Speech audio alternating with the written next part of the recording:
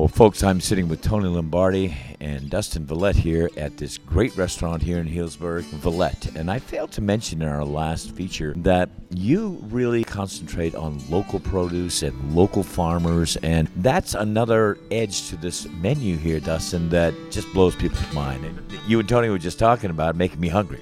Absolutely. Well, think about Tony Lombardi does with his wines. He's talking about the best terroir, the best vineyard site. I love Lombardi wines, but one of the reasons is he's not getting good fruit. He's getting the best. He's getting the fruit you cannot get, that I can't get, that no one else can get. It's a very lucky person. All his contacts are amazing, but it's the same thing when it comes to food. So you're not talking about just a generic plum or a generic cherry or generic strawberry. You're talking about a farmer who grows that, who does a dry farm on the peaches, a person who really hand selects the best of the best. And when we're doing that, just like you're trying to do a true expression of the fruit when it comes to amazing wines, such as the Single Vineyard series, same kind of thing. We're trying to do the same expression of depth of terroir when we're doing our food. So a lot of what we're doing is dealing with local farmers, local ranchers, and amazing local vintners like this guy right here. Both wines are fantastic, but you have a difference, right? You have the Petaluma Gap wine, which is beautiful, and you also have a little bit more depth to these. So I really think these two can stand on their own. Our first one is freaking delicious, right? What we're doing is we're playing around with some kind of nuanced flavors. So first off, I gotta drink some first. So this one right here is a kind of ripped off one of our dishes. So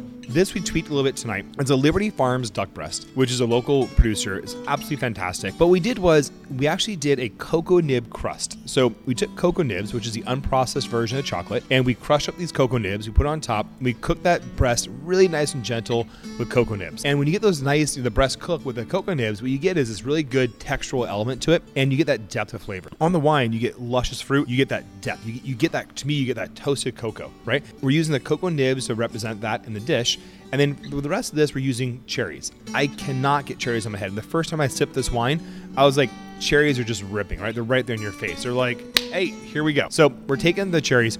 We did it in two different versions. We did it with a pickled cherry using a red verjus. Now remember, Tony's a friend of mine, but that guy hates vinegar. I don't know why. There's something about this whole vinegar and wine thing they don't like for some odd reason. So we're using a red verjus instead. So we're pickling cherries in red verjus. And then the second version of cherries is we're taking them and we made a cherry gastrique. We put a little cocoa nibs inside there, a little bit of duck stock. We made this beautiful cherry gastrique. We put that down the plate. We're serving that right here. And you can see right here, this little piece of crispy confit. So we took the legs and the thighs, we cured them, we confit it off. It gives you that body. You get that toasted cocoa nib on top of that breast, and then you get that nice the fruity element of the cherries along with the roasted cherries in there, the cooked cherries. So you get this beautiful pickled kind of like tart, acidic, beautiful, luscious cherry from the red verjus, followed by the beautiful depth of the cherry in the cooked version. So kind of fun. What do you think?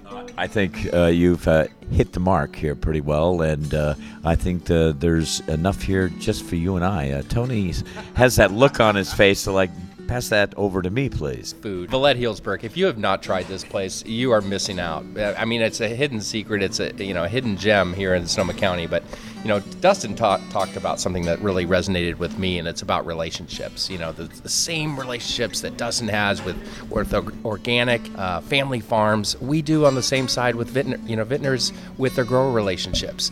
So small little independent growers that have exceptional sites throughout the Russian River, the Petaluma Gap, Greater Sonoma Coast. We try to mirror that same relationship-based business that creates this beautiful wine as he does with beautiful food. All right. Well, speaking of beautiful food, I'm going to take this and put it in front of me. All right, so this is kind of fun. So this is our pork porterhouse. So you think about a porterhouse, right?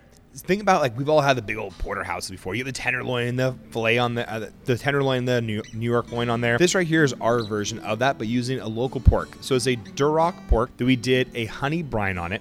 Now, the honey brine pulls out the natural sweetness. So we brine that for 24 hours, and then we simply char grilled it really hard. And now, when you have the sip of that wine, which you just did, you get that beautiful depth of the wine. We're not talking about some little bubblegum rosé. We're talking about big, beautiful, intense, deep, great tannin balance to it, really good textural mouthfeel in there. To keep up with that, we're doing this pork that has great umami to it, but we're also adding that little bit of the honey brine, which adds that caramelization when you do that char in there. So with that, we're doing a little bit of house-cured pancetta. So we take pork belly, we make house-cured pancetta, and then to kind of keep this all back harmoniously, we're using fresh porcinis. Porcinis are just now coming into season up there in Mount Shasta. So these porcinis are roasted down with a pancetta, that really beautiful, gorgeous gorgeous porcini, all the flavor, the earthiness comes back out of it. You get that little honey brine. The last element, which is kind of fun, is we finish off the pork with a red currant gastrique. Right? So we took honey right here by Hector's Honey, a little bit of fresh red currants.